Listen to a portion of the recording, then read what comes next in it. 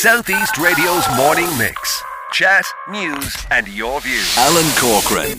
How are you doing, Alan? Good morning. And we're looking forward to what hopefully will be a nice festive period. You're the man to talk turkey with me this morning. So straight away, let's talk turkey. The traditional turkey. What should we be doing at this stage with it? We should have it purchased, hopefully, have we? Well, we hope so. I probably will be waiting till the last minute. I suppose on the first question I'm asked year after year, like, how much turkey do I get? I've got 8 people, I've got 10 people, I've got 12 people. How much or what weight of turkey do I get? As a general rule of thumb, Alan, £1 to £1.50 per person per serving should be sufficient for a Christmas dinner. Right. So you work your servings off that, and that's a general rule of thumb. So £1, £1.50. Now, your average size turkey, usually what you would get in would be about a 4.5 kg to 5 kg, which is about 11 pounds. That should do 8 people to 10 people comfortably. And that will be a bit of leftovers as well. Very so good. That's my general ruling of thumb of purchasing your turkey and the weights for people of your servings. And, how to prepare a turkey. No harm to remind us again. How do you go about it? Preparing it, well, obviously it needs to be fresh. You know what I mean? There should be no bruised, flesh or anything like that. And obviously, traditionally what people do would be stuff the turkey. And obviously people are always looking for ideas how to stuff it. I mean, usually the breadcrumb stuffing is at what we would put into our turkeys, which is just based on, I'm basing all this now around, say, a 5 kg of turkey. What do I have to get? And I'd be looking at saying, get approximately 500 grams of breadcrumbs, a medium diced onion, and about 150 grams of butter.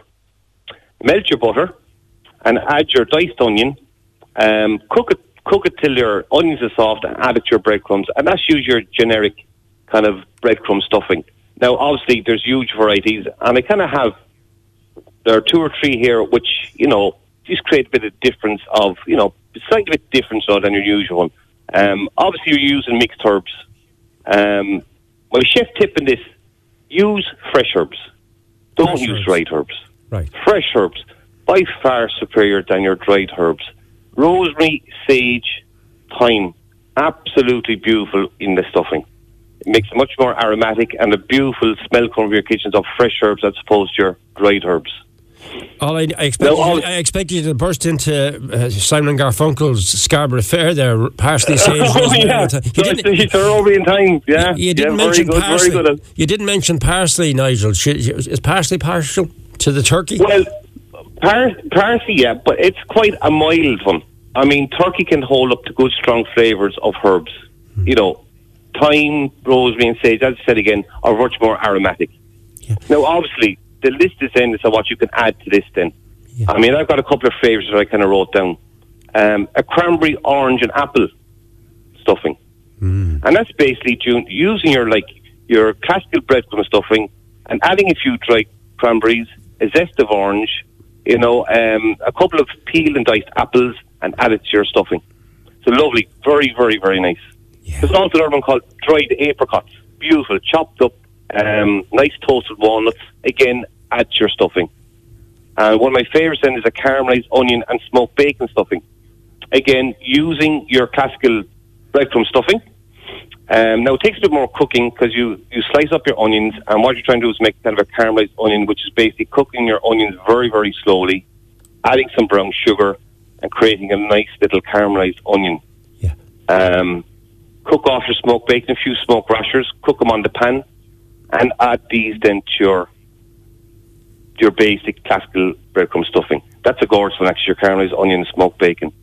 Again, lovely and aromatic, and it's lovely to They sound out. I could actually taste them. I'm closing my eyes here listening to you, and I can actually taste it. The stuff no, that's a nice one. That's one of my favourites, the caramelised onion one. Yeah. Now, next question. Here's my stuffing. Here's my stuffed turkey. Mm-hmm. What do I do next? How long do I cook it for? Yeah. How long am I going to cook for? A general rule of thumb, what I give my advice to people, is 20 minutes per pound. Right. That's a general rule of thumb. That it would be now, obviously, in a preheated oven, fan assisted, and approximately 170 degrees Celsius. Mm-hmm. So basically, instead of work this off, say, your average turkey, which is about £11, you are probably looking at about 3.5 to 4 hours for this to be cooked. Wow. Now, I do recommend that every household should have a meat thermometer. A meat? Thermometer. Right. So we can check whether it's done. And basically, it should be reading 74 degrees or higher for at least a minute or two when you probe the meat in the thickest part of the turkey, which is around thigh bone. That's used the thickest part of the turkey. If it's reading at that, perfect, you're done. Now, obviously, not everyone does a reprobe, so go back to test it then, is actually just make a decision, again, at the thigh bone. That is the thickest part of the turkey, and you should have no blood you should have the clear juices running from your turkey. Again, it's a very good indication that your turkey is done. Right. If you have somebody who doesn't like turkey, what's a good alternative? Because obviously you're going to be very busy trying to prepare the turkey and the trimmings, but then you might have somebody who could be any range of different types of choice of foods they'd be looking for. What do you suggest? Well, I wrote down there a couple. we've a lot of vegetarians at the moment and vegans, and they're quite on the scene at the moment. And basically, I've written one here that actually I'm very fond of. Actually, I only did there a few months ago, and it's kind of a layered roast root vegetable pie. It's really, really nice. There's a bit of cooking and a bit of effort in it, but it's well worth it. And this soup for vegans and for vegetarians. And basically, I'm using root vegetables, and root vegetables I'm using would be beetroot, sweet potato, celeriac, and kale. And basically what we do actually is just slice up all these root vegetables nice and thinly. And we add some aromats thyme goes beautifully with beetroot, maybe a bit of cumin spice or paprika with your sweet potato. Your celeriac goes nice with honey. And we'd actually roast these off for about, say, 25 minutes in the oven separately. Now, you have to leave these go cold. So this is kind of like your mise en place, or all I call it's kind of your preparation time. And then we're going to make, so while they're cooling down and they're actually cold, we'd actually make what I call a boiled water pastry. And this pastry is basically 500 grams of spelt flour. Spelt flour is kind of a whole grain or a wholemeal flour. It's much more protein, and I think it's a much more healthier option. Yeah. 150 grams of coconut oil. Now, vegetable oil will do. Oil adds that little bit of flavour, and 200 mils of boiling water. Yeah. And basically, then is that you put your flour in a bowl, add your oil, and add your boiling water, and that's based. Then you mix together, and you make a boiling water pastry. Now, you have to work quite quickly on this because it's better done when the pastry is actually warm. Yeah. So I use a 20 centimetre spring form tin, like your cheesecake tins, which would be greased, and basically take 3/4 of your dough mix.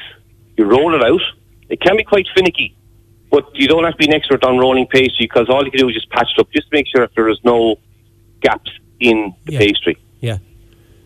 So line your springform tin, and basically what you do then is that you layer up your vegetables, your cold vegetables, inside the pie. So you're layering your kale, your celeriac, your sweet potatoes that are all pre-roasted and they're cold, and you've all the nice aromats and spices from your vegetables, and you layer them up till you reach the top of the tin, obviously. You take your other quarter of pastry that you've left over, and you make a lid. And obviously, you crimp that up then, make sure there's no holes. You make a little hole at the bottom to leave the air escape. Into an oven, 170 degrees, for about 40-45 minutes. Bob's your uncle. Take it out. Yeah. Leave it rest for about, say, 10 minutes, and slice it. It's absolutely gorgeous, actually. Happy Christmas to you, Nigel. Enjoy that. Top tips as always. To you and the Talbot Hotel team. Another proud Wexford company. Well done to you. Southeast Radio's morning mix. Chat, news, and your views.